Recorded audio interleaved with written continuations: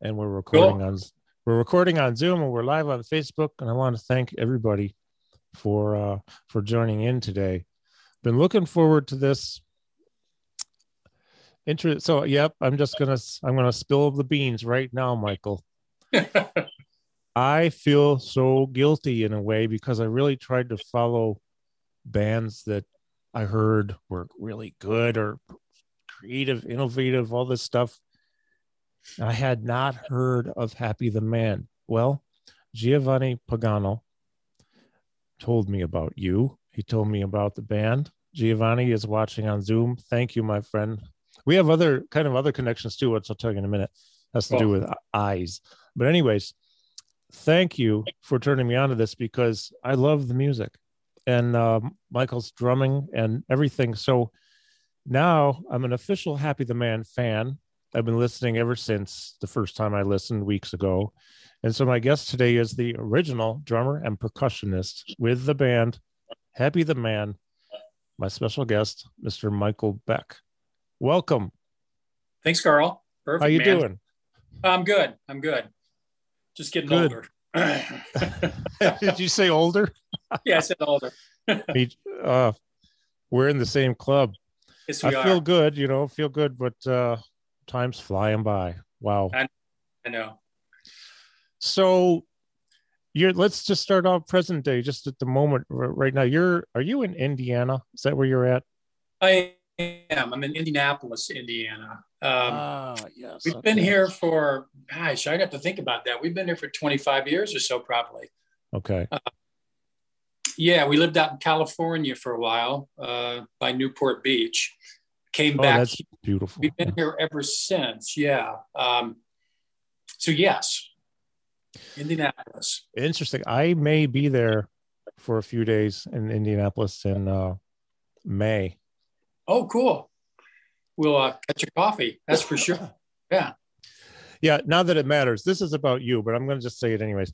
So I met when I recorded my one and only solo CD 2 years ago. Through my friend Jimmy Haslip, who's the bass player who plays on it and also produces it, and I've known him for years. He introduced me to a friend in Indianapolis. His name is Scott Hoke. Scott is the voice you hear on the Mecum Auto Auction television show, and I'm a car junkie. Yeah. And I got this mic. I actually bought this mic from Scott. So Scott and I were talking yesterday. He says the Indie Mecum show is coming up in May, and I think I'm probably just going to go. Cool.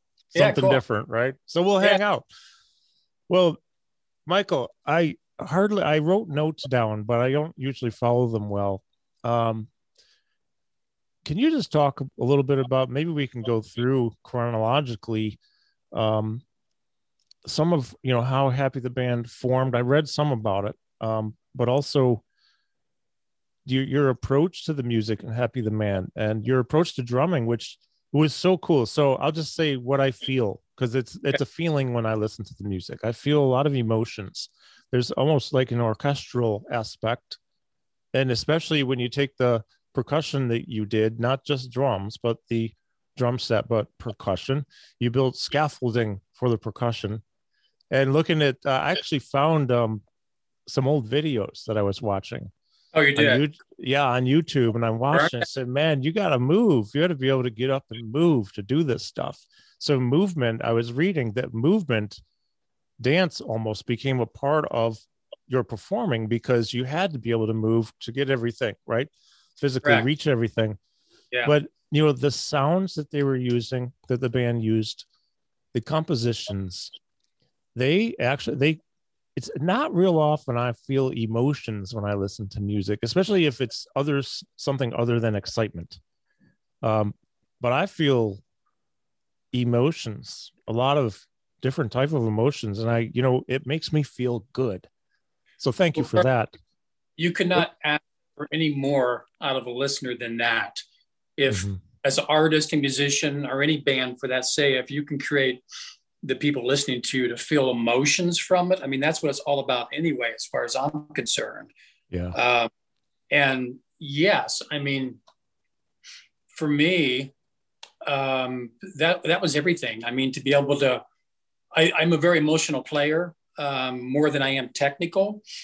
And for me, it's all about the emotion. It was also about being orchestrated, like you brought up earlier, Sure. which is kind of where I got my setup from. It was sort of like being in an orchestra pit. So, yeah, I mean, I started out as a drummer on a drum kit and was a good drummer, but I found it kind of limiting. I was never going to be a Steve Gadd or this flashy, incredible chopped guy that could do every lick in the world. So I began experimenting more with sounds, and I really got attracted to percussion. And percussion to me became anything from clicking two rocks together to a tambourine to the most expensive timpani you could buy to a feather in the air. I mean, it just was anything that created that emotional orchestrated sound as a percussionist in an orchestra would do. Commonly in a big orchestra, you find 4 or 5 or 6 percussionists, but I myself sort of took on and developed the role of being the one guy with a huge setup with scaffolding and timpani and chimes and log drums and shells and everything you can imagine, from kids' toys to spoons. And I could just hear in my head sounds that would fit better than what sometimes a drum kit would do. To me, a drum kit can do a lot and is terribly needed in lots of parts. But then there's sections where you don't want to put just a hi-hat going digga, digga, digga, digga, digga, digga, ding, keeping time. There's so many other sounds and emotions that you can put there that something else would give. So the thing that was cool for me was hearing those in my head or searching those out, and then experimenting with the different sections that we would have in the tunes that the other 3 guys had written. And they were phenomenal as it was anyway. I mean, they were already emotion driven, and full of that kind of a thing. So it made it easy for me to be able to just develop and hear that. So hence, yeah, I had a huge kit that it had 2 rooms. There was a front room, there was a back room. I forget how big it was. It must have been 15 by 20 feet, with scaffolding. And yeah, that's cool. Yeah. And I mean, my front chair, there was a drum kit. And then, of course, there was all kinds of stuff around that, from different cymbals to whatever I needed in there. When I would turn to my left, there was a whole nother rigging of a small 18-inch bass drum with xylophones and cowbells and wood blocks and a whole tray of whistles and kids' toys and twirl wheels. And then I'd have to get up to go to the back room that was separated by these Polynesian round seashells that I had that were compressed. They gave this beautiful tone. They were like, 8 feet high and about, 4 feet wide, the draped. And in the back room, there was chimes, there was timpani, there was tuned dishes, there was log drums, there was bells from high school fire alarms, there was a CO2 canister, there was just on and on and on. So I had an orchestra pit to me that I could score whatever I wanted to score, which also is a whole nother topic of how the band operated and worked. Everybody had the freedom to do that. That's great. And I lived and breathed it. I mean, it was my home. It was actually my, and you're correct. I had to move around and from one room to the other, and I was up and down. So I had to figure out what to wear to be comfortable in doing that. I couldn't wear shirts like this. You get caught up in stuff. So I ended up taking dancing tights, which fit very tight, let me move like a dancer would. And then things started happening because I'm moving and having to do this and picking up mallets. I mean, so it turned into a whole thing, which was what I loved. Yeah.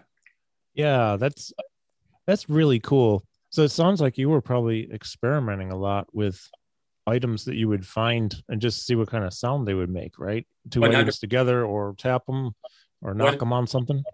100%. I mean, most of my weeks were consumed with going to antique stores, going to any shop, canisters behind a film company, anything I could find that made a sound, a noise, I was into. And then you would have to develop how are you going to hang or put this in your kit, which made the kit bigger and bigger and bigger. Yeah. Then there were issues of, well, how do you cart this on the road? How do you case these things? Who's going to set this up? You know, so there's a whole thing that became involved. And I had an incredible road crew we did. And Kenny, my road crew guy, was great and had it down to a science. And, you know, I'm jumping around, but it was just really, it was my home. Yeah, it was my home. No, I think there are a lot of things I like about that. Just the idea that you would be creative and, you know, sonic elements, right? You know, I remember a friend of mine, this is like 40 years ago, percussionist, Emadine Rivera. He was, now he's big now. He's playing with, you know, man, I have COVID brain. Seriously, I can focus on you and me, but I can't think of anything else and remember that much. I'll think of her name, Mary J. Blige, and some others, you know. So but bottom line, when he was here, we went to college together. He developed a key tree. So it was keys.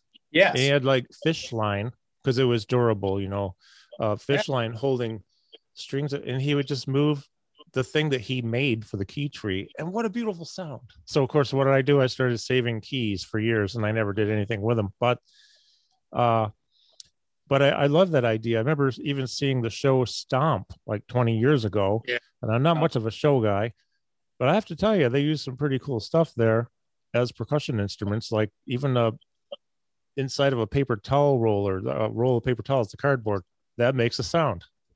So it doesn't matter. To me, it's completely wide open. Yeah. It's just there's the practicalities part of it of when you're in a band like that and how often you're playing out and traveling or whatever you're doing or going just to a show, how you're going to cut that stuff. So, and then I had to have backups to everything.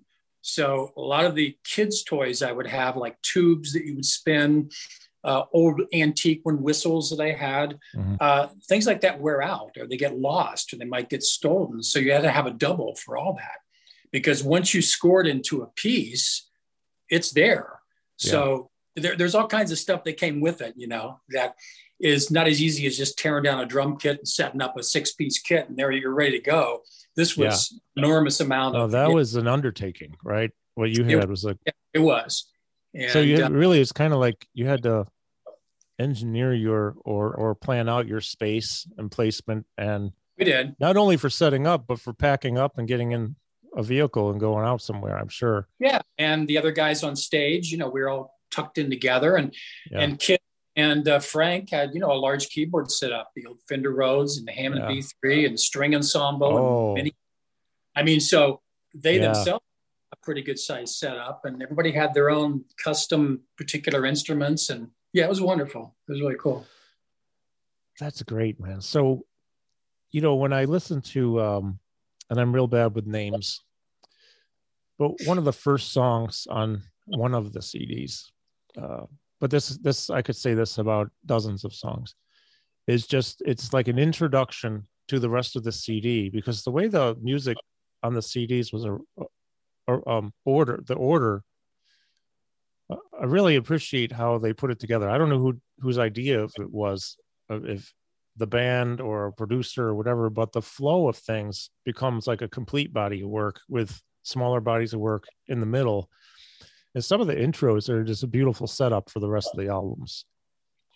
And they already make me like feel emotions when I'm listening to them. So I can't wait for the rest. And then it comes and then I just go through this, you know what it is? It's a journey. The music takes you on a trip. And that doesn't happen that often with me. Oh, that's cool. But when it happens, I really appreciate it. Well, you know, Happy the Man, the original members, the 5 of us, it was the chemistry. I mean, you've played in bands, you know what it's like. And sometimes you have the right chemistry, sometimes you don't. And we just happen to have the perfect chemistry with everybody that did what they did, with the freedom from everyone to let everyone else do exactly what came from them. So if you have that freedom in a band, there's no one person that is telling you what to play or completely stands out and everyone's equal in what they're delivering. and in their thinking of what they want the product to be and able to experiment with that product to create the end result, you're going to get an incredible thing. We were all great friends. All we did was rehearse every night until 2 a.m, and we experimented with everything you could imagine musically. And it was an incredible, wonderful time that I wouldn't trade for anything. What a great experience. Yeah, oh, totally, 100%. And the word emotion is perfect because all of us felt the same thing. We were all completely moved by what we were playing and worked at it until we developed right where we wanted to be. So it's funny because the amount of hours and the intensity of our rehearsals and to get to that point really makes you as a musician. I mean, so many guys anymore, it's pickup gigs. It's, well, God, how long's the gig? What's it pay? What do I really have to bring that? Do I have to rehearse? Oh God, really? Am I going to be paid for that? In those days, it was more of a, we're putting this thing together, man. And God, we love King Crimson and Genesis and Yes and Hatfield and North and Weather Report. And, that, God, let's do this, you just work your butts off, enjoying every moment of it, to get there to that.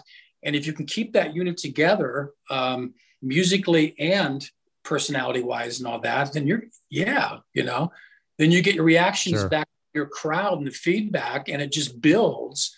Then if you can keep the unit together business wise, and that's a whole nother subject, Oh, sure. Yeah. Yeah. And we did, it worked. Yeah. So a good friend of mine is watching right now, Scott, Dr. Gross, who's also not only a very good friend, but he's my dentist. Oh, cool. He says, Happy the man, the best of the best. Scott, why didn't you tell me about these guys? Yeah, see, we're too underground. Yeah. No, it's so cool though, man. I go back to this again. I say when I was talking with Dennis Chambers, and then you were on and you said, had he heard of them? And I asked, he's like, oh yeah. And then he went on and talked about it. I think he was talking about maybe he ran into the guitar player somewhere in the past couple of years. And I'm not exactly sure what that was, but I thought I'd heard it too. That's why I thought I would ask him to see, because there's a lot of artists like that over the years. Neil Peart is another one, and oh wow, that's cool. I knew they knew about us, and I never got to meet Neil Peart. I worked at the Percussion Center in Fort Wayne, Indiana years ago. It was a really beautiful percussion shop. Neil Graham owned it, who passed away here a while back, and actually invented the fiber cases, the hard shell, ones. He had a company who sold to Gator or whoever, but he used to do all of Neil Peart's equipment for Neil. Oh. And when I worked there for a short stint, I would actually do stuff for Neil Peart with the tempo blocks and stuff like that. Even though then Happy the Man happened and Neil ended up kind of endorsing me, and going with that. But so there's a lot of, I come across that over the years of different musicians that are well known like that really like the band, or, that it's just this underground kind of thing, whatever. Yeah. Scott says Knee Bitten Nymphs in Limbo is his favorite song of all time. Cool.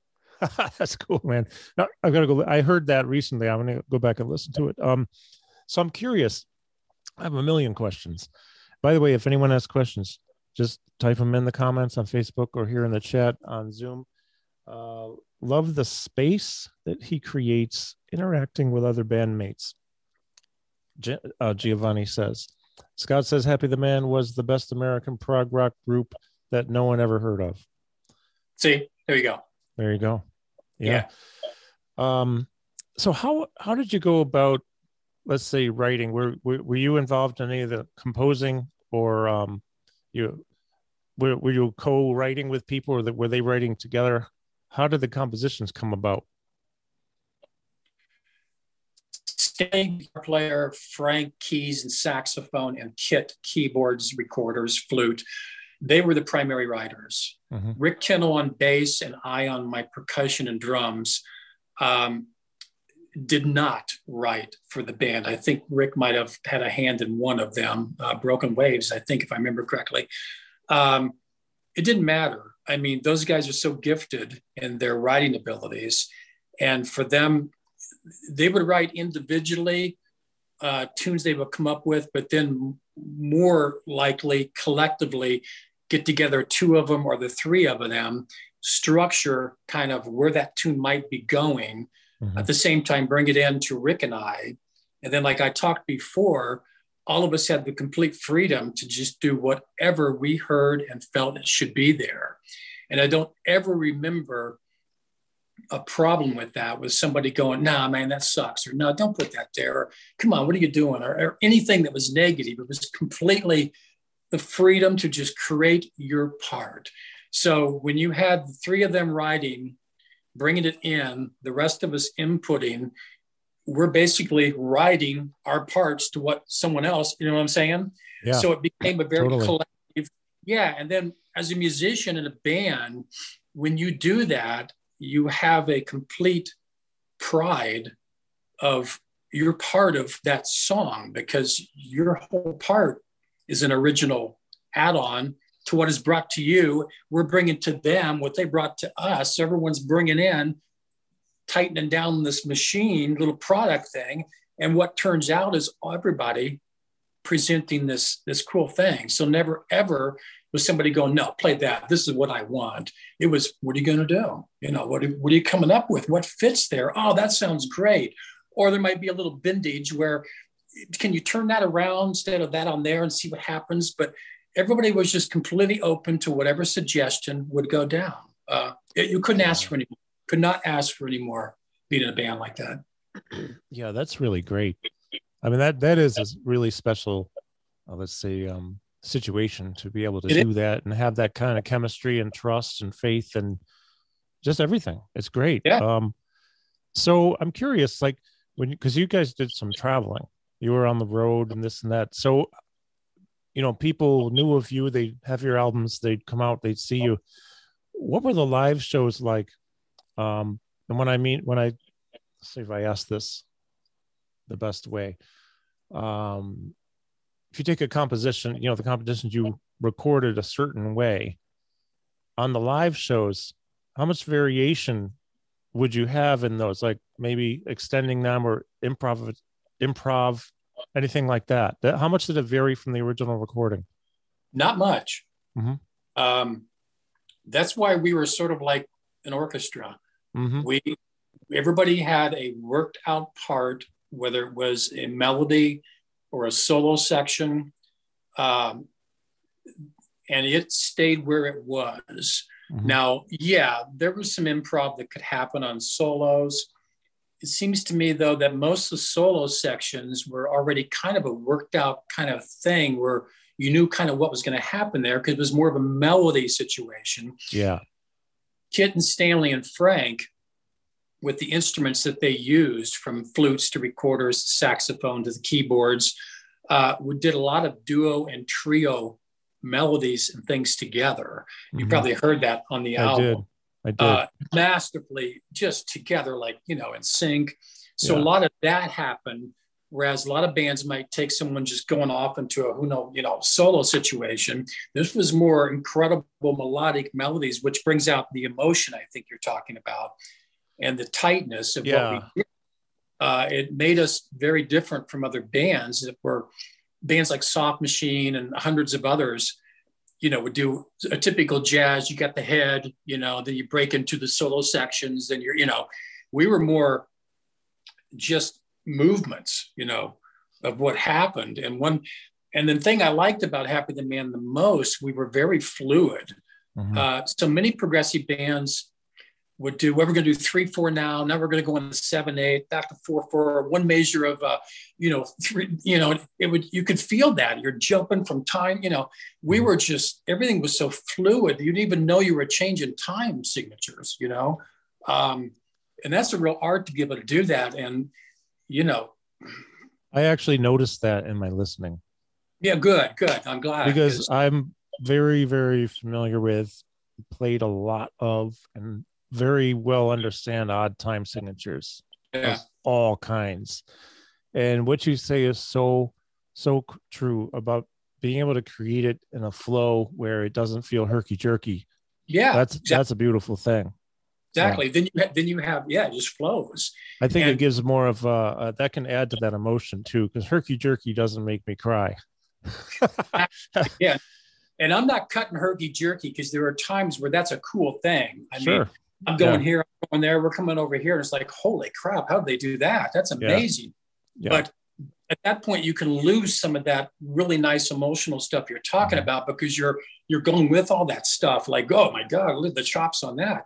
But this was more like, God, geez, really? Whoa, and it hit these lush settings. Well, a lot of those lush dropouts or settings that the band would fall into, I'm not going to blow a drum kit through there because your drum kit's driving it, you're driving sections. And most drummers, which I'm fine with, on a lush section would probably come down to cymbals, the bells, work the hi-hat, keep a little rhythm, maybe a slight floor tom or dip into brushes. But then that's really all you can do in that section, unless you're just going to drop out and let the section be the section. But I would hear leaves blowing, or I would hear little crumblings of like a fire that was happening, or I would hear neat little bells in the back that would, and in my head, I would think, God, right, when that drops, I'm going to really need mallets on a really nice cymbal that's going to kind of lush with that, with a sizzle cymbal that's going to give me that sizzle. And then I'm going to bring in a box of maybe sandpaper with little rocks in it and kind of get a, kind of sound. And that's going to bring it to the next section, which maybe, something else is going to lead to that. So that's kind of how my head works. And it's always been that way throughout the years. Even now, I'm a hybrid drummer, percussionist, more than I am a drummer, you know what I mean? Mm-hmm. And even in Ken Scott's book, did you see Ken Scott's book he put out? No. Ziggy Stardust. Ken was our producer. Oh, no. Yeah. I've heard it. I've seen it. You would love heard of it. Have seen it, but no, I don't have that. He goes through, Ken did, Beatles and Mahavishnu and Dixie Drake.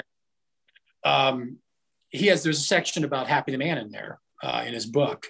Okay. And he even pointed out a little thing with me in there. He says, Michael, I think, was more of a percussionist than he really was a drummer. He thought more that way. And I thought, well, Jesus, you're right, Ken.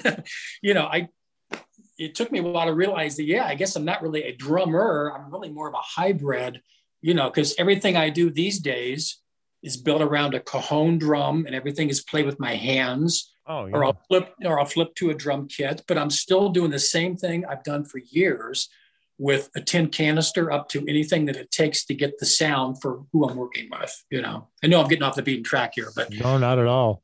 But so when you go back and you talk about your limitations with a drum set, let's say for the sonic that you want to provide, well, what you do, that's half the reason there was so much beautiful flow in the band, in my humble opinion, because and just off track for 1 second, like you said, herky jerky, yes, there is a time and place for everything, because that can add a different dynamic, different energy for maybe a song or a part of a song. But the flow, to me, the flow and that I hear when I listen to you, when I listen to Happy the Man, you take those sounds, the way you're thinking, conceptually, and then finding, those seashells or that sizzle cymbal with the mallets.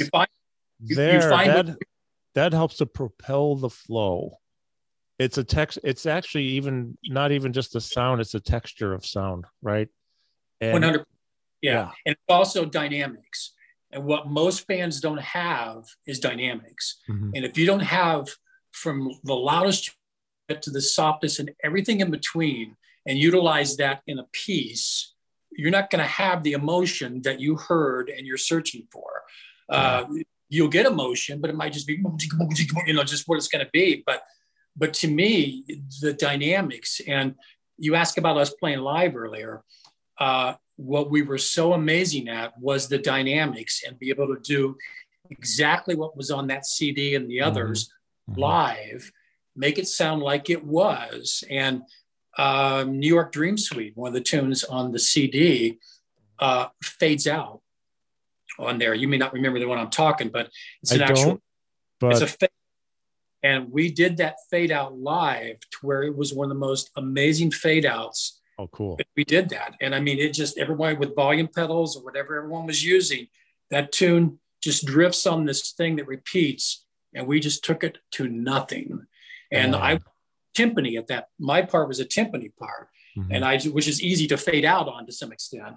Yeah. So we took it down, and you could come down to hear a pin drop, and it was over. And that's the kind of presentation that we would do. You know, oh yeah, it was beautiful. So you don't see that often, you know. I mean, yeah. No, I don't think I ever faded out on anything live. That's really so. You know, it sounds like a lot of the improv, if you will, was right up front in the composition. So, yeah, or if you, I don't mean the creativity became that was up front. You had the freedom to do what you wanted to do. You created a part around the piece. Probably everybody did, right? And then that became the entity and what people would expect. And you would go and you would play that live. But the creative part, I can see, sometimes I don't really state things so eloquently or succinctly, but, you know, like you say, you got jazz, A, B, A, or whatever it is, you know, play the head and then, you know, jam out with some stuff, trade fours, whatever. No offense to that. That's fine. But you something different every time, maybe during the solos and all that. That's one type of creativity. But when you have a complete composition that is constructed with freedom, that's a beautiful thing, man. I don't think I've ever done that. It makes me want to do it. I mean, there were movements in most of the tunes that they wrote, and because of the dynamics and the way that we approached it, it made it even more of movements. And because of what I talked about earlier, the time changes and things that would happen that went really unnoticeable, all that just made it what it was. I probably had more improbability, not ability, but able to do live than the other guys to some extent. Most of their work was probably in their solo sections or just the beautiful way they could texture things and play the part that was already there and so masterfully. But compared to the album and me live, I had a lot more percussion I would do because of my setup live than I did on the album. On the album, I did quite a bit, but there were certain things that may not quite fit on the album that I could do live, or for the sake of, if you want to call it showmanship, to me, it was just more what was there, I would do. I would open up a tune with, it's a kid's toy, but it's like a vacuum hose, I guess you could say. And when you spin it, you get this, woo, you know, kind of thing. Well, yeah, that's cool. There's a tune that's not on the album where I would open that up. And this is very visual, you know, spinning this big green tube that's about, 6 feet long with this weird sound. And then I would bring in like a whistle, a bird whistle, boop, boop, boop, boop, boop, boop, and create these little sounds, come down to a CO2 cartridge, a big old one that would go doing, well, you're setting up like this, what the hell's going to happen here? You know what I mean? Yeah, that's so cool. Yeah, and then the guys would come in with the piece. At that point, I knew my part was going to be coming where I break into the drum kit or whatever, but I still had the freedom to put whatever else in there I might hear. Because of that, whether I'm standing up, moving, or hitting these things, it became very visual. So instead of watching just a drummer play like a drummer plays, which can be visual with lots of players, there's like, what is that? What's that thing he's got? What did he do there? Where did that come from? What is that instrument? God. So it opened up a whole nother visual aspect of a live performance where people are watching me blow up a balloon that you let go and it goes, and flies off into, but that creates a little odd, cool moment. That's a very visual, kind of audio. Whoa, wow, and those like those are building memories, they become part of the tune. Yeah. And we had a lot of that. And each guy in his own right had what he did so well like that, that I think when you watched Happy the Man, you were like just going, God, look at him do that. What is he playing there? What? Yeah, absolutely. It just made a very beautiful show, you know. Speaking of using different types of things for sound, I remember, I was living in Chicago for 82 and 83. At 83, I saw a weather report come through with the new band after Jocko and Peter Erskine left. It was Omar Hakim on drums, Victor Bailey. Yep. So and I already had the album Domino Theory, or maybe it might have been the one before that, but the song is called Where the Moon Goes. And on the album, you hear this well, that sound was a trash can top. Right on. And he brought it on tour, and he used the trash can top because you could only get that sound with that particular trash can top, which he found in Joe Zawinul's yard when he went to visit him at home or rehearse or whatever. Yeah, and Joe said, I used it. So that was probably after the Key Tree a couple of years before with my friend Emma Dean. That was my next experience into something non-percussive. Quote, you wouldn't sell a trash can top in a percussion shop probably, or maybe now you would, but almost anything seems like it could be percussion instrument. Oh, can be. Yeah. Unique sounds, whether it's hitting it, swirling it. That's so cool.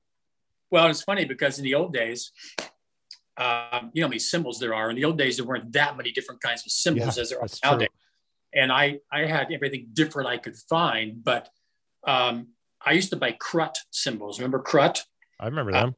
They were the cheapest pieces of crap you could find. You could pick them up for $6. And, you know, when I went to a music store, when we went out traveling or wherever I'd go, I always see the showroom, but I would always ask, do you have a basement? Do you have like a attic? Do you have like a downstairs where you get a bunch of crap? And they go, what do you mean? I go, can I look? Well, you go down there and you would see, they think it's junk. And I'm finding little xylophones and I'm finding incredible things. I go, what do you want for that? You know, $10? Yeah, we don't, you know. Well, that's how I got lots of my stuff. Oh, that's searching these weird little spots or antique shops or anything that would carry. I bought incredible sleigh bells that they used to use on an Amish, you know, carriage.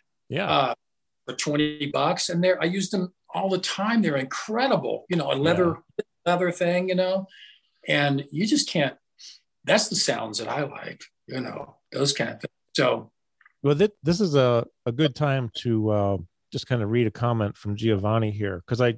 Giovanni, I'm totally with you on this, although I haven't done it yet because it's been, 2 feet of snow up here.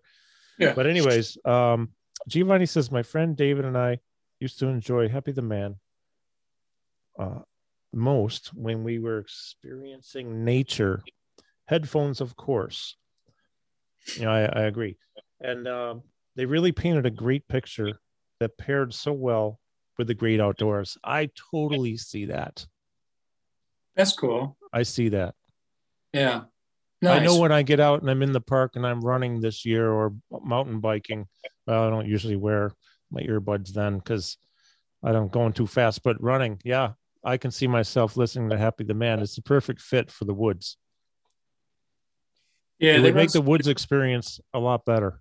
They wrote beautiful stuff. I think Hidden Moods is my favorite piece. Well, I have several, but that would remind me of a nature kind of setting. But I'll have to check that out.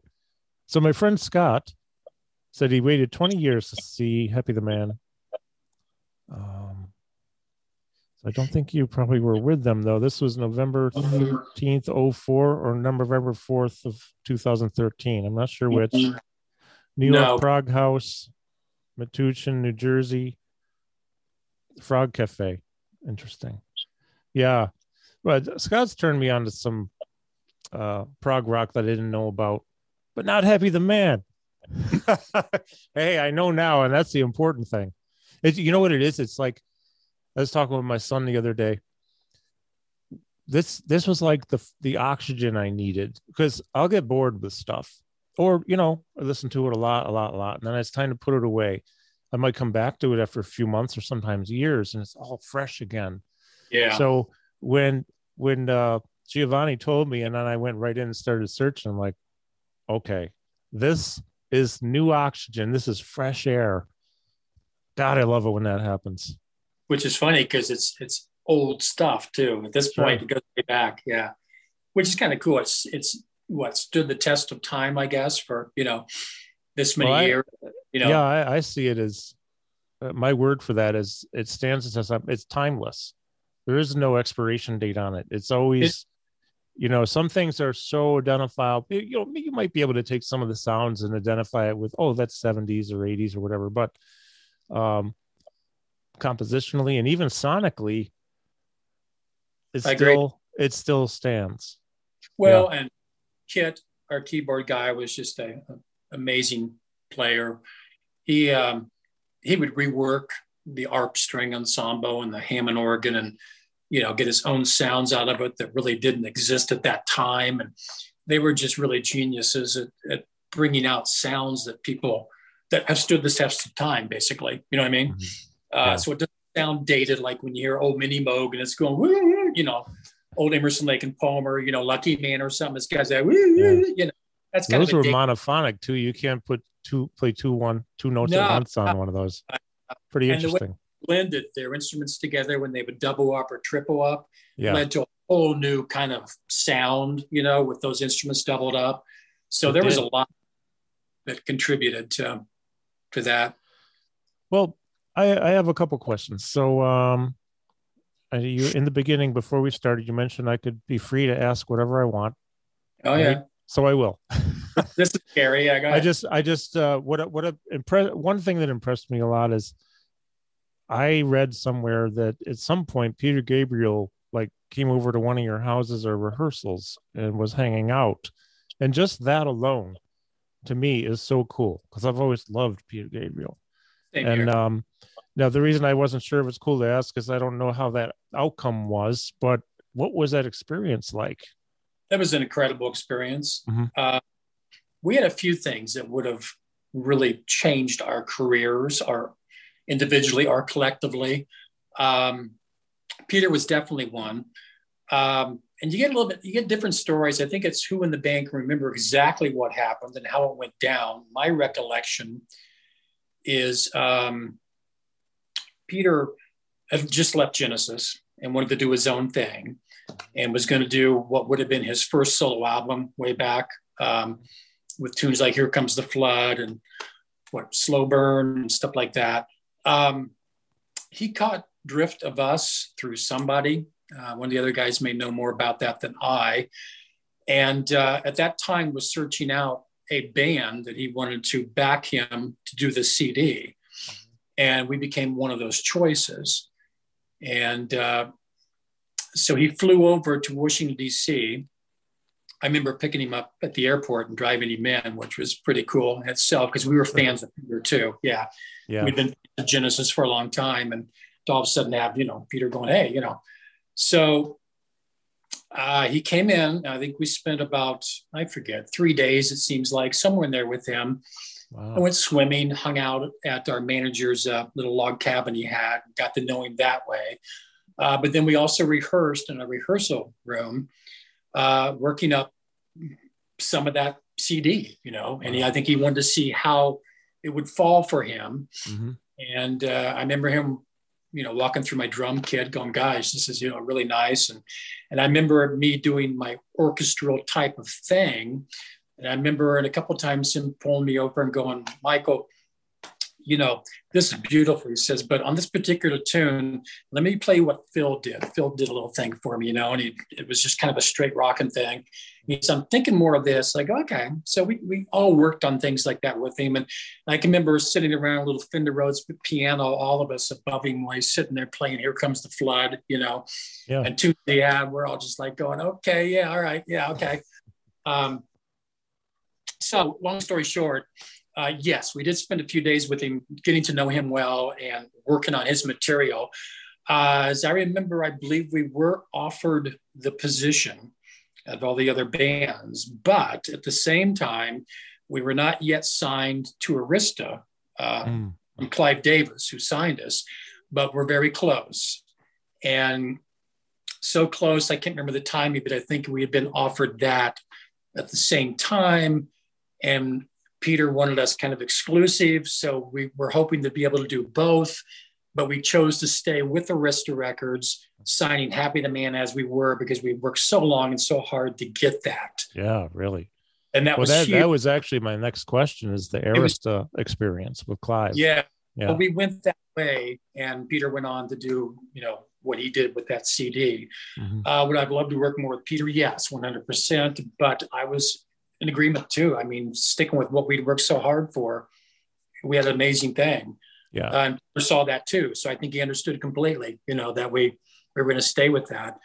So that was our experience working with Peter. I know that we also, after we were signed to Arista, we were in contention to do the soundtrack to what's that Spielberg movie with the flying saucers? Los Encounters of the Third Kind. Yeah.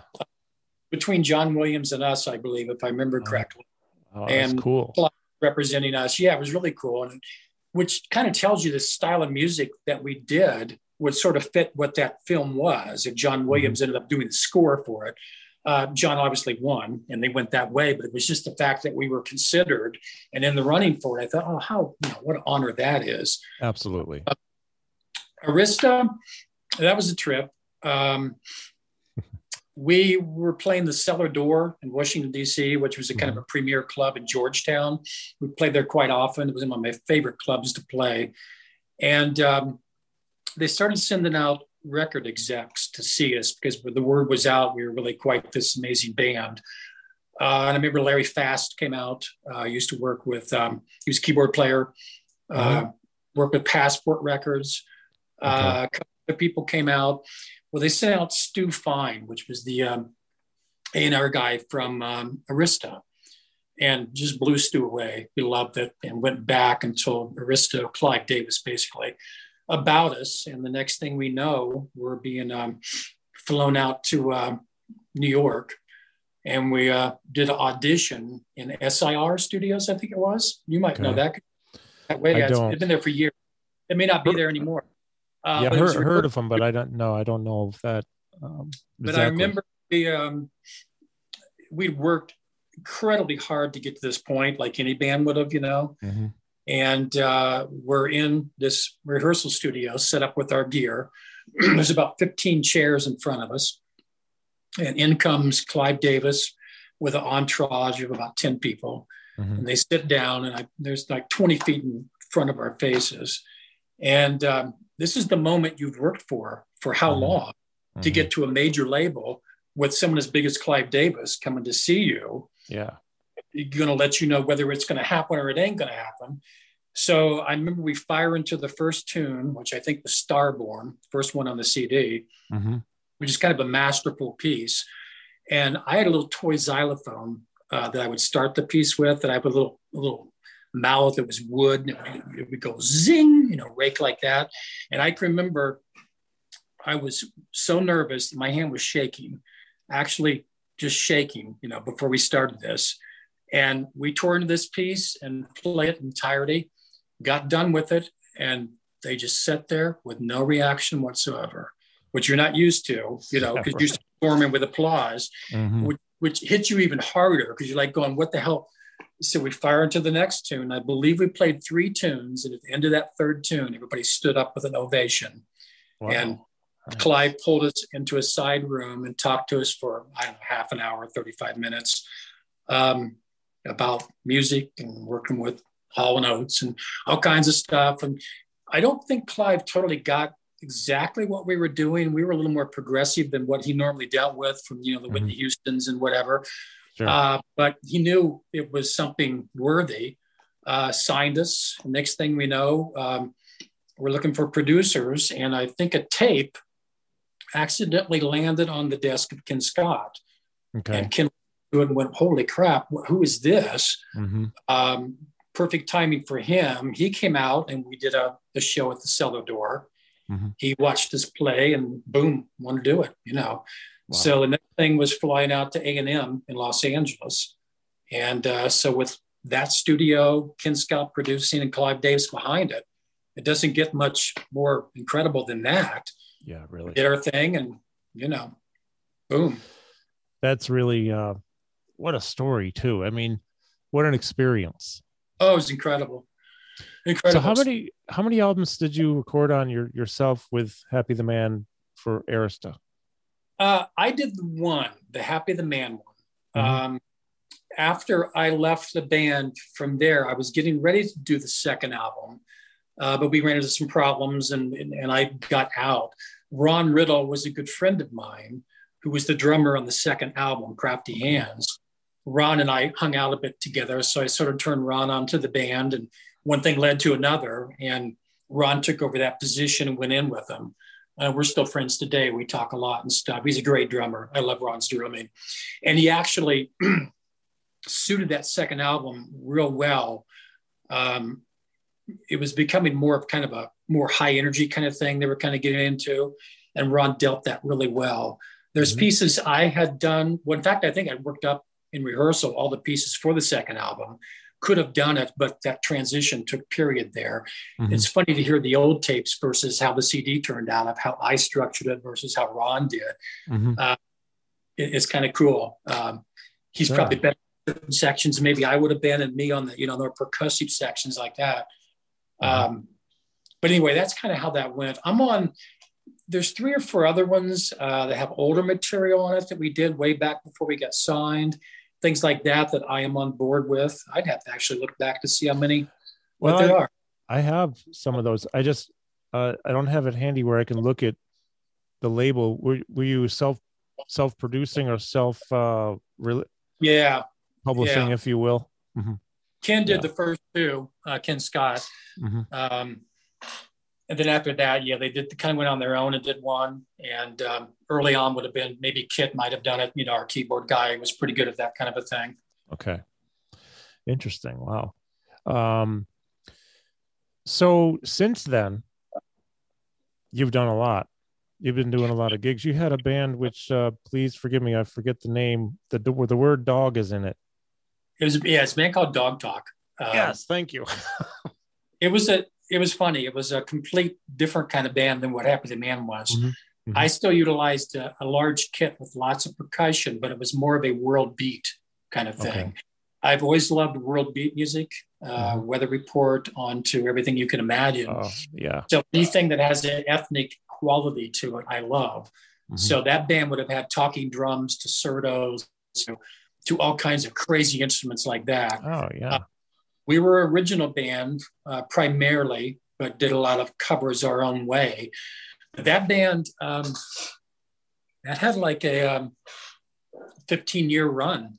Yeah, it was quite a while. I was reading about that. It was, and my printer's broken, so I didn't bring any notes up with me. So you're okay. Go by memory. I'm very proud of that band. It was a very live band, very entertaining, incredible front guy. Mm-hmm. It was a people's band. We made people extremely happy. It was a happy band. Mm-hmm. I remember I started that band, and I remember that was kind of when Nirvana was out and stuff, and things were kind of dark and negative, and everybody was complaining and bitching and moaning. I wanted something happy and positive, and to a good vibe thing. So the world beat kind of came in, and I wrote a lot of music that was like that. And so we were very just up and, let's have fun, but creative at the same time. But yeah, it was great. It's what I do for a living and have my entire life ever since Happy the Man. So when you do that as a musician, you find different ways to be able to plug in to make a living, as you probably know, having been one yourself. If you're just a drummer, it can be tricky unless you're a Dennis Chambers or somebody who has been in, can stay in that upper level, getting those phone calls. If not, if you're someone married with responsibilities and children, an incredible supportive wife, which I have, you find ways to be able to do what you love to do. For me, that was playing as much as I could with whoever I could play with, whether it was sort of a cover band or an original thing or a harpist or anything that would come my way. I could handle whatever. But once it's interesting. Am I getting off track here? I hope I'm not just Not at talking. all. No. I discovered as being a drummer, percussionist, hybrid, whatever you want to call it, you can play in as many bands as you want to and pick up as many side gigs and studio work and whatever, but you're still kind of a side man. You're still waiting for the phone call to come to you. Hey, are you open? Can you do this or whatever? So I started booking myself and booking bands, booking Dog Talk. I became the principal manager booker for that agent. Hence, it turned me on to all the venues and the people who ran those. So I established this contact and not the word power, but to put you in a position where you could find yourself work because you had created all that. So I started booking, which means I could find work when I wanted to because I had the connections to, knew how to do it, knew how to do the left brain or right brain thing. I could go the music, I could go the business, I could do the contracts, the invoices, make sure everyone paid, taken care of. So that helped make a living. So having a booking company, which I have, being a musician playing, gluing the two together because I can book myself in situations that I'm booking, it turned out to be a really great way to be able to make a living as a musician, you know? Yeah. So we have a parallel right there because I did the same thing back I didn't start doing it until work started to change, when the scene changed and there were less clubs. Or, the classic, I don't even know how it is now or how it'll be after we can start playing again, but $75 a person per gig. Well, that's what it was like 40 years ago. So we never got a raise. As a matter of fact, we're earning about half as much as we did relative to what things cost these days. But bottom line is I needed more income. So I started booking bands, and I just happened to pretty much be a member of every band I was in, booked. So I want to work. I'm booking us. We do it every Wednesday. Okay, good. Oh, one Monday a month. Okay, good. Or I had a couple other bands I would book that I wasn't in, but I had to. I had to make it happen. Otherwise, I wouldn't be paying the electric bill and stuff. There's hundreds of thousands of musicians that way, and a lot of the people I have dealt with over the years or whatever, musicians, and they're funny. I mean, most don't have a business head too well. Most don't want to have a business head. They don't want to deal with that. And so you either sit and wait for the phone to ring, or you have to go out and make it happen. And so I learned that you have to switch that left, right, and, to bring it in. I find doing it. I mean, I enjoyed it, and it keeps a nice control on what's happening. And I can piece together lots of incredible musicians from this area with me involved or whatever, and make different bands and situations and stuff up for what the client wants. And how cool of a thing to be able to do. I can take a harpist here in town that plays jazz harp, put that with an upright bass player, maybe bring in somebody on a clarinet or oboe, and add in a celloist with me on percussion. All of a sudden you have this cool, artistic, neat unit that how would you ever have got yourself in a band like that unless you put it together for the client and be paid for that?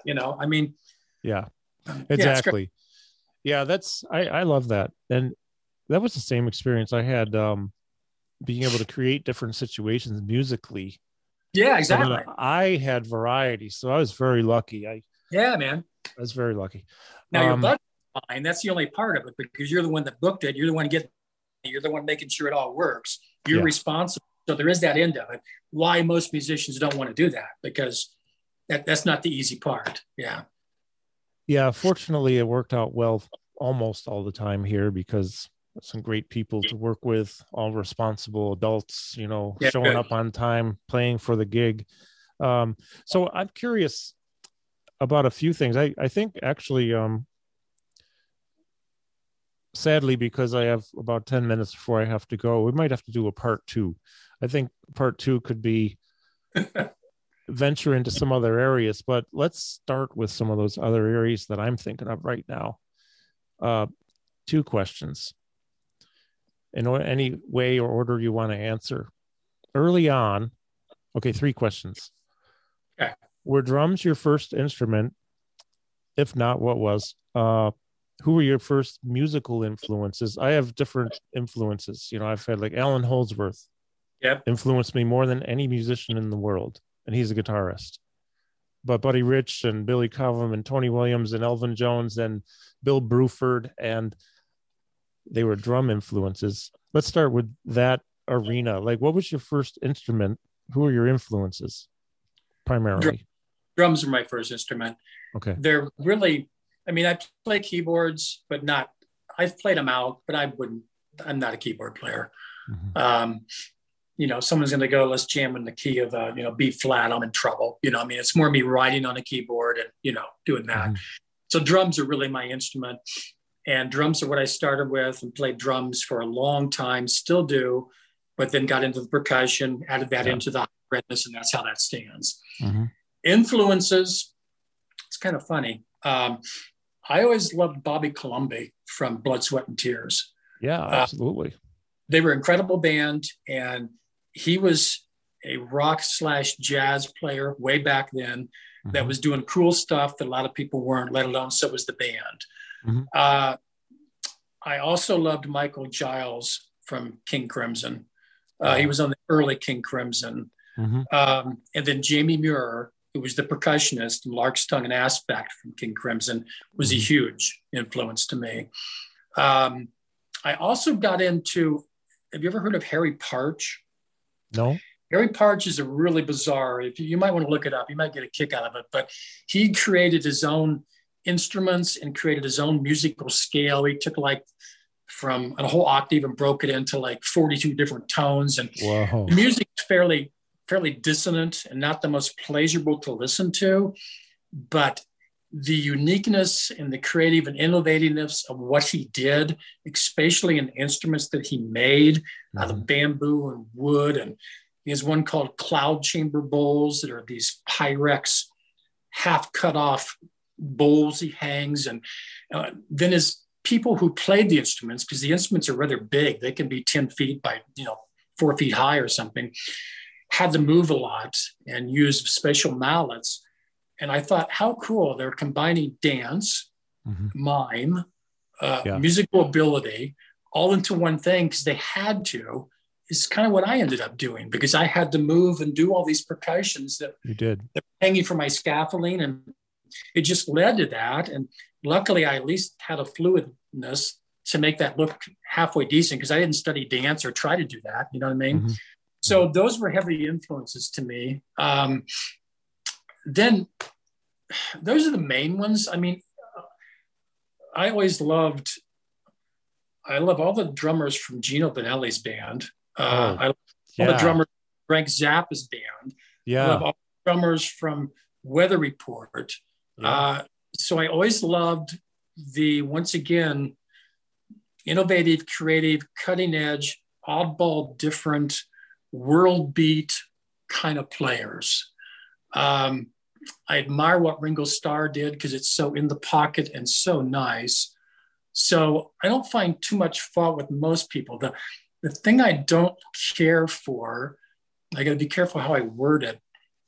These days you can turn YouTube on and look up a drummer, and for a minute and a half, he's doing the most unbelievable chop, technical, faster than crap licks that is jaw-dropping. And I think, now what are you going to do? I mean, how many tunes are you going to get to do that in? I mean, that's impressive for a minute and a half, but, if you're playing, Help by the Beatles, I mean, where do you take that? I mean, I've always come from more of in Happy the Man, some of the tunes like Knee Bit Nymphs and stuff like that are really rockin' parts and different time signatures. I was never going to be a Steve Gadd, like I said earlier, or drummers of that such, but yet I can play those kind of things, but I have to work it to get it. So in Happy the Man, some of those things we worked out in those weird time signatures, you would have to count out. We would take our time. And even though it was incredibly difficult, maybe what I was doing, because I would be using pizza pans and stuff, getting different sounds, which would make movements weird, I knew that the beat I heard in my head, I was going to get. I don't care if it took me a week or what, I did it. So I knew I could do anything I wanted. Just have to really, you know what I mean? You just have to work it out. You sometimes feel like Steve Gadd could just, okay, you know, it's all, you know, it's just there. But if you just set your head to it and you've got the dexterity and you know what you want, it's a matter of just working it out however you're going to do that. So a lot of it's just drive and really wanting it to be what you want it to be, and not you know, cut loose. You have to hear it first in your head. You do. And most of course, I have a ton of influences that would cause me to hear different things that occasionally I would create my own little unique thing. But hearing it here, of course, sometimes practicing, I would actually stumble upon, I would discover something and then start to hear that and then develop it. So exactly. Evolving it. But I never really liked practicing. So most of it would be up here, and I would work it out in my head relative to whatever tune or whatever, and then physically try to work it out. Usually I could do all right with that because I'd thought about it so much. It's like the neural firing patterns for that lick were already in there, and then I had to physically manifest it. Yeah, that's really interesting too. I love, you know, the band you mentioned, Gino Vanelli, man. That guy. I love he can make me cry. His music, his voice. I saw him one time in 2005, and I was in tears for at least half of the concert because I couldn't believe how beautiful he sounded and the band sounded. It wasn't just the chops, it was the feeling and the emotion behind it all. And he's fun to watch too, you know, the way he kind of conducts things. And he's a great vocalist. Oh my god. And then Zappa's a whole nother thing, which it's funny, of almost like polar opposites. I was talking with Greg Bissonette last week, who tours with Ringo Starr and Ringo Starr's All-Star Band. I'd seen Greg at a clinic here 20 something years ago, and he was explaining to me on the Come Together song, well, at the time I didn't understand how difficult actually that is, because while it might be simple, it's also creative. Ringo's in the pocket all the time. And he tells me on the live gigs, I mean, Ringo is deep in the pocket. And that simple doesn't mean easy. No. And I'm learning this more about life in general, but simple does not equate to being easy. In fact, doing a lot of choppy stuff can actually be easier, except that does it fit the tune. So what is coming, I'm regressing. I went into this, you know, decades ago, thinking I needed to be Mr. Chop guy, and realizing even more so than ever now, how simple pocket groove is so much more effective with space between notes instead of filling everything out. You know, I mean, I knew this a long time ago, but actually implementing that, you know, so you got Zappa on one side, which I'm starting to understand some of the stuff, because I never felt like I could relate to it, but now it's like genius. But then there's the Beatles. That's genius. Yeah, it is. I mean, they're both geniuses on these different spectrums. It's amazing.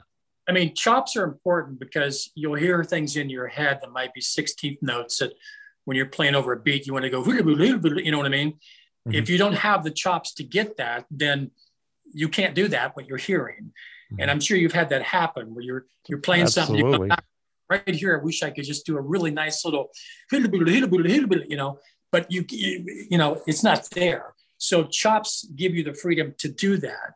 But going back to what I said earlier, if I didn't have that, I would work to get the chop to do that. You know what I'm saying?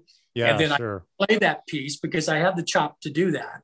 Mm-hmm. So I didn't work on drum kit like some of these probably guys do 8 hours a day, to where that is just right there at their fingertips. Mm-hmm. And obviously the more you play every day for a living or what you're doing, that's going to be there, you know. Mm-hmm. But it all comes down to the style of each particular performer. Once a drummer, percussionist has created his own style, boom, there you go. because everybody to me starts out copying somebody else. You're listening to Ringo, you're listening to whoever your favorites are, just like our influences early on. God, I want to play like that. I got to learn that beat. I got to do that. And you do all that. And pretty soon you can do all that, but then you got to figure out how you're going to do that. You might want to not go just like he sounds. Why would you do that unless you're copying that because you want to sound just like he does? You got to find how you would do it. And then all of a sudden people start noticing you, because it's like, well, God, I'll call Michael because he doesn't sound like anybody else. He's going to fit this perfect. He's really different and unique, to me, that's everything. I don't want to be like everybody else. I want to be able to do what everybody else does if I'm called for a gig to play this song. But more than anything, I want to be who I am and how I hear it, and they hear how I hear it, and that's what they want, and blah, blah, blah, blah. I mean, that's what makes a real musician to me. You can point out. Yeah. You understood. See, here's one of the things I mean as a compliment. You were ahead of your time. Okay. Because you figured that shit out decades ago about becoming your own voice. And I think it takes something really special to be able to do that, especially at a young age, right? And you're coming out with this stuff and you're being Michael Beck. Yeah, you had your influences, but you found your voice and you played your voice because, there's only one Michael Beck. But this topic comes up in every conversation. I am such a late bloomer. I didn't get anything together in my life till 10 years ago when I turned 50. Like everything was a mess. I did everything backwards. But I'm lucky to be where I'm at. And I kind of glad I went through all the kind of ridiculous things that got me here. But this comes up in every conversation as you can only be you anyways. You can't be somebody else. You won't be Bill Bruford. You won't be Omar Hakim or Peter, because you can't, because they're them and you're not. And they can't, and nor can they be you. They can't be you. Two Bill Bruford, No, it's true. But the influences, that's where we learn from. And I really appreciate so much more now when I eventually reemerge and do some kind of playing, probably more recording than live stuff. But it's going to be Carl, man, because I have to just be me. I give up trying to be anybody else. It takes too much energy to be somebody else. You can't be anyways. And early on, you talked about the emotion. And I mean, that's the other part of it is if you play technically, you're not that you're not using emotion, but it's more about the chops and all the cool, fancy, little incredible speed, to play from your heart and your soul emotionally, to me is going to move people way better. That's what music to me is about. The chop thing only accents that and helps present that. If you're dealing strictly with chops with your 40-second flurry of incredibleness, you know what I mean? That only goes so far. You got to be able really to bring it down to a little bell ringing, clear up to the gongs banging, to a drum kit just wanking down, and everything in between. And that's what moves people and flows and brings it out. And you have to play it from your heart and feel it, and feel the feedback that you get from people when you do that. And Happy the Man, when we would play live, you would feel that and you would get that back. And when you're exchanging that kind of energy live when you're playing, whether it was Happy the Man or anything I may do today or you or anybody else, that's when music happens. And that's when you're affecting people and it turns into what it's really supposed to be. So all of it works together. Technical, you got to have all of it to be the real deal. You got to be able to, but then. Well, you brought up a good analogy earlier too, which I was thinking, oh, that's me, where you're playing and then there's like a thing you want to do, those 16th notes, and once in a while I might try it and it would come out, but it'd be too loud. So I'd have to practice to be able to do it at a low volume. That actually takes more control than the loud usually. Can you play it fast? Yeah. Can you play the same thing slow? Ooh, maybe not. Can you play it loud? Yeah. Slow or soft? Ooh. So what makes it different? It That makes a sure difference does. in a real musician and one that doesn't, that's going to put the time in to do that because he cares to do that. Wants Yeah. that to be heard and presented to the crowd. Most guys will go, oh, it's too hard. I'm not going to do that. I don't want to do that. But what time is it? Are we about done? You know, how much am I making? You know, how much are you paying? You know, it's that versus, oh my God, I want to, you know, that's got to be there. God, I hear that, you know. That's what it's about to me. It's hard to find people. It's hard. I mean, I know everyone's struggling to make a living as a musician. It's not the easiest gig to have. Mm-hmm. And they do want to know how much they're being paid and how much they have to rehearse. And, you know, when you put a band together, it's even more difficult these days because you're trusting that whoever's putting that band together is probably going to maybe make it or money's going to come in, but you got to rehearse to get to that point. And so I understand when am I being paid? And, you know, I mean, pick up work and, you know, so it's tricky. When you put a band together, there's a commitment that happens, you know, I mean, everybody's got to go, I'm in, we're going to go for this, you know, and yeah. But, you know, it's interesting because not that anyone needs to know this, but maybe somebody else has experienced this. I stopped playing live a little over 7 years ago, except for some private stuff a little bit, but even that's years ago. Part of the reason was because I knew that at the end of the night, just a club maybe or whatever, and somebody wanted an extra song because they enjoyed it so much, and I'd be like, oh crap, I gotta spend another 8 minutes here. I don't want to do 8 more minutes. You know, that's the time for me. I had to get out because I'm doing a disservice to everybody. I'd fake it. I was professional. I'd do it. I'm not gonna verbally like voice my complaint. But there are other people who wanted to do these gigs and they should be doing them because they have the excitement and the drive and the energy. And that's where I drew the line and said, this is it. It's time for a break. And so after all these years and now with the conversations, like especially talking with you and the enlightenment I get into how you think, this is going to help me. Oh, cool. Which I think, no, I'm very sincere about this. In fact, I knew this before we talked because there's no way that I couldn't be inspired by you. Even if we never spoke a word with each other, I'm still inspired because you come through in the music. That's the real freaking deal. And that's what I love. To me, that's so special and unique. And now we get to talk and think, okay, when I get something together, I'll be me. But the concepts that some of the things you shared conceptually and otherwise, that's going to be a part of it. So nice. I appreciate that a lot, Michael. I really genuinely do, not just saying it because you're here. I'm saying it because you've made a difference for a lot of people, whether they're musicians or not. And that's special. Well, that's huge. I mean, yeah, how nice is that? I mean, that's what it should be all about anyway, giving back. And I mean, every musician should be able to move people with what they do. And period. I mean, that's the bottom line. Now, on the other side of that fence,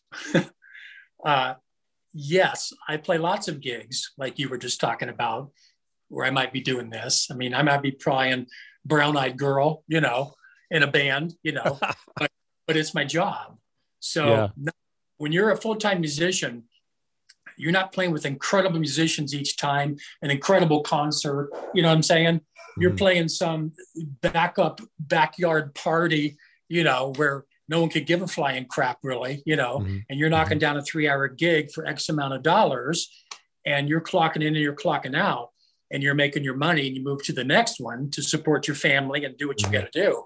Yeah. But as a musician, I would much rather be doing that, doing what I do, playing the instrument that I love, than working at, you know, Kmart or wherever it's going to be in a job that I can't stand. Yeah. So the benefit of being able to do what I do in any kind of situation, some way better than others, I'll take it any day, you know, because it's what I'm meant to do and what I love to do. So, you know. Well, you know, that's really important. I'm very lucky that in the neural rehab business that I do, which kind of was an accident that started happening before I stopped playing, that allows for a lot of creativity and improvisation, if you will. Has to be sensible, of course, for safety, but still working with people to improve memory, cognition, and movement. I love it. But yeah. but I think, one of the differences is I didn't love the drums at that point. When I stopped, I'm like, I'm done with this, man. I'm out, because I love it, but I can't do what I want. And it just is like, okay. And that's where the disservice was. And fortunately, my business in fact, I stopped really loving it years before, but family, bills, responsibility. So what you said is, I totally get it. Yeah, it's all relevant. We have to do what's right and best. And like what you did, how you put that is beautiful. And Evan, Scott, we call him. Thanks. He says, thank you both. Well, thank you, Scott. I need to call your office, and I need to talk with you about my teeth. So yeah. I see Scott. He's on Facebook. I've seen him. I'm not sure if we're friends on Facebook or not, but I've seen him on there. So I know the name. Yep. He's a really good drummer. He won't. Okay, cool. Then that's probably I know his name from too, maybe. He's got this. I posted a video a while ago. Once in a while, I'll post this. Been to his house a few times. Experiment on the Roland electronic kit that he has. Which, talk about sonic stuff. I enjoy some of the electronics. I used to have some of them. I got rid of them, but that allowed. I had a hybrid setup for a while, a few years, of just being really creative with different sounds. So you're emitting in and getting like 400 different things, or it's really infinite with MIDI. So that was a fun time. I've been over to his house and played on that kit, and what a blast. It's funny. I experiment with electronics, but it was never my thing. I think I'm really an acoustic guy. I like the pureness of wood and metal, and the soul that carries, if that makes sense.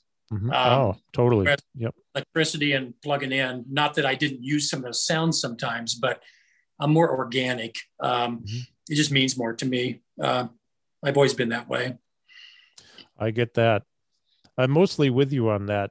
Just like experimenting with electronics has been fun, but I found that I couldn't bring it to a live situation and make it happen. So, I got a text just before I was going to sign off, and now I'm lucky I have a few more minutes, but do you have like 5 more minutes or so? I'm good. Okay, good. Because one of the questions I wanted to ask you that I was thinking for another time, but let's ask it now, is who are you listening to now? Is there anyone out there you're checking out, or maybe not anyone new, but is there anyone or any musicians or any entities musically that you're really deriving a lot from, that you would be willing to share with us? God, yeah, there's this new kid. I can't think of his name, which is a bummer, because if it comes to me, I'll say he's this younger guy that's won a lot of awards, plays every instrument there is. I can't think of his name. Might it be the kid from England? Yeah, you know what I mean. Yeah, I want to say. I'm thinking Jamie McCollum, which I love Jamie McCollum too, but no, it's you know what I mean. I do. It starts with a J. I'm sure it's. Yeah, it does. He's as close to a genius as I would call it. That guy's incredible. You are not kidding, man. He plays amazing. The way he thinks, the way he approaches it, everything about what he does is unbelievable. We need to think of his name, so if anyone's listening, they can get turned on to him if they haven't already. Other than that, not really. I mean, I listen to a lot of stuff. Jacob Collier. Sorry, I'm interrupting. Thank you, Giovanni. Yes. Exactly. I learned about him through Peter Erskine. He said, you got to check this out. This kid can do everything. I see Peter talking about him. Oh, man. So I'm sorry. Jacob Collier, thank you so much. Love that kid. Okay, I'm sorry. Yeah. That'll be amazing. But no, I couldn't drop any other names other than him at the moment, but I listen to anything, once again, that seems creative and innovative and someone really trying. I really like beautiful music and lots of really pretty melodies and stuff like that. I'm not a real hard rock guy or anything of that such. I like more Happy the Man, real masterful, different things like that. And like I said earlier, I love world beats. So anybody involved in that, I love what they do. But no, I don't have any great answer for you on that one other than. Oh no, it's it is whatever it is, because a lot of times I may have discovered some things new lately that I really like well, I met recently a year and a half ago, Dennis Chambers came through as a member of Frank Gambale's band, and Sean Whalen, who's become a friend, was on keyboards on the gig. And I knew Mike Pope, the bass player, anyway, so I was hanging out with Mike and talking. But both Mike and Sean and Dennis actually been on this as a guest. Yeah. But Sean just released a new recording the other day, which just is like, and he has a drummer on there. His name is Nate Wood. You might really enjoy this because although it's, let's say, fusion-y, if you will, Nate's using some stuff that I don't know what it is, but it ain't drum set and it ain't a cymbal. And so the different things, I know there's like tambourine here and there, and there's like one of those like tiny little high-pitched trash can top type of things, and I just love the way Nate is smoking on this thing, but also playing simply in a lot of areas too. And the other thing I really enjoy about Sean's sound, is his sound or sounds, because he's doing a lot of the analog replication through a Nord or an Oberheim or whatever, which, I mean, that stuff to me is kind of like the difference between digital and final, right? It's just doing your thing. It's just being original and trying to come up with new stuff. It's funny. I just started a YouTube channel. Yeah. And good channel, by the way, folks. You got to check out his channel. I've never done anything like that before. Because you're breaking stuff down and teaching us. Yeah. Mm-hmm. Yeah. I thought, all right, it's COVID. I'm not, I guess maybe what I'll do is I'll start a YouTube channel with the help of my son, since he's younger, knows how to do all that. Mm-hmm. And I thought I would take each tune off the Happy the Man album that I was on, and some others, if it goes that far, and break them down. And just for the fun of it, I thought it might be a nice give back for anybody who might want to know what I was doing then, And so I've taken 2 tunes now, and I've just talked into the camera and tried to demonstrate and talk about what I played and why I did it, and show the instruments that I used, the ones I still have left. And it's really been fun to dig back in and listen to those and figure out what I was doing. And so I'm going to keep trying to do that. I've had, quite a few people that's checked it out and stuff, which is kind of cool. But yeah, we're talking into a camera, trying to do that, let alone those. Yeah, you're doing a really good job on those. I've watched all of them. Oh, you're seeing? Oh, yeah. Okay. Yeah. Thank you. I mean, it's an awkward thing, but. Well, it's part of my research, so I could ask you questions that were relevant, because I wanted to make sure I knew what I could about you to at least be able to have a conversation. Which I appreciate this so much. It's been a blast. Something else I was going to say. Well, what is the name of the YouTube channel? If people Google on YouTube your name, I think it just shows up, right? It's Happy the Man Michael Beck. I think it shows up then. Yeah, it will. Yeah, and that's all I'm doing on there. I'm just breaking those tunes down the best I can in the shortest amount of time possible. I'm getting ready to do one of the bigger pieces. I think I'm going to do Mr. Mears' Reflection, which is kind of more detailed. Oh, cool. But I have to kind of study up because it's tricky to pull out some of those old parts again. Like I said, you know what I mean? Can I do that? Yeah. Nah, you'll do it. I love how you go through and you break things down and explain things and demonstrate. It's really great. Cool. Very nice. Well, I probably should go in a minute because I have to. Now I actually have to. Yeah, I've got people, clients, patients to see today, and a lot of the rehab stuff.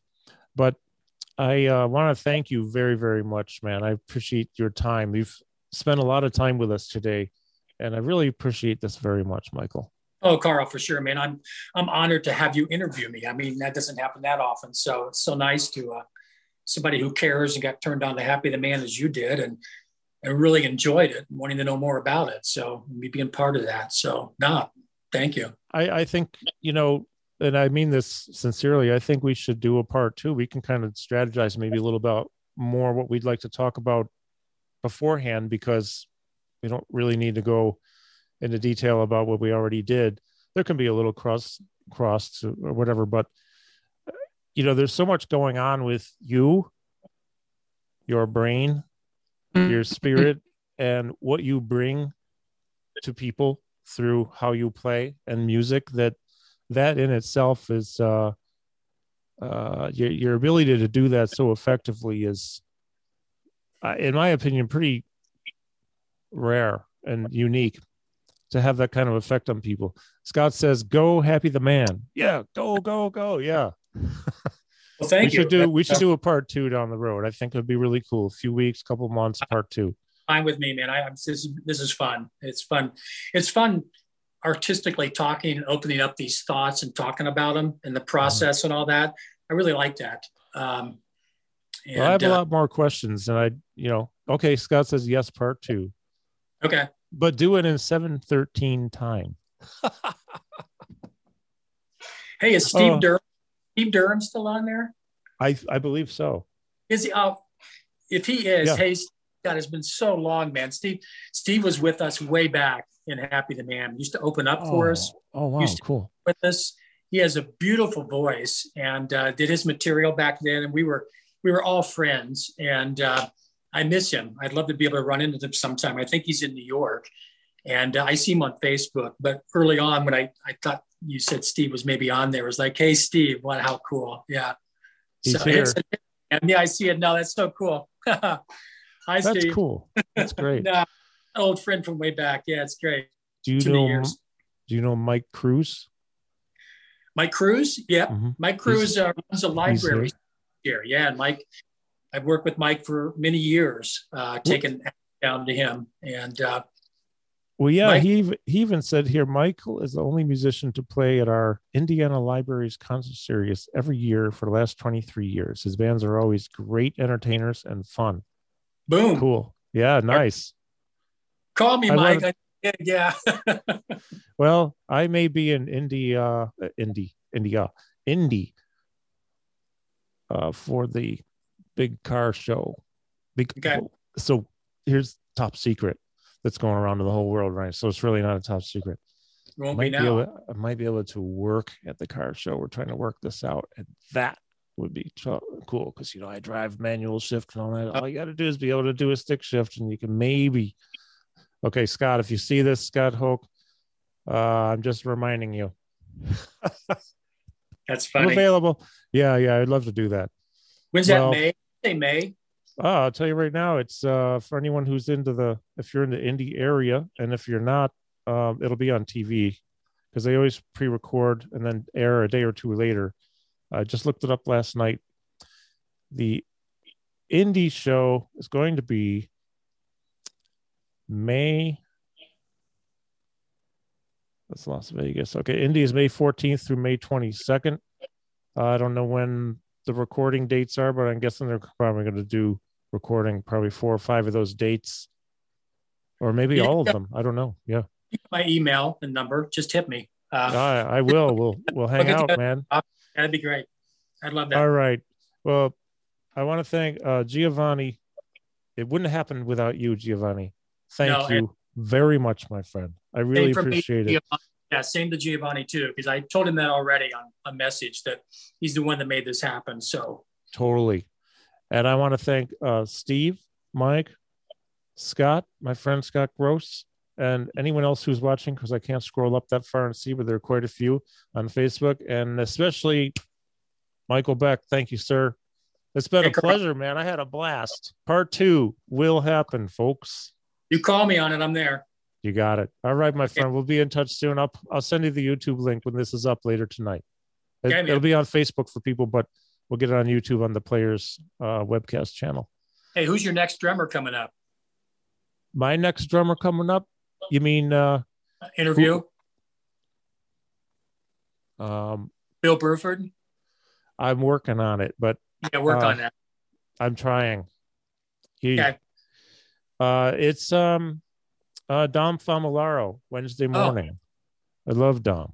He's the global cool. ambassador to drumming. And then I have a jazz great Wednesday afternoon. And then I'm taking a break for about a week. So I'm back to work full schedule. And I was able to do these interviews because I was able to sit and focus on music or talk with neurologists about that stuff.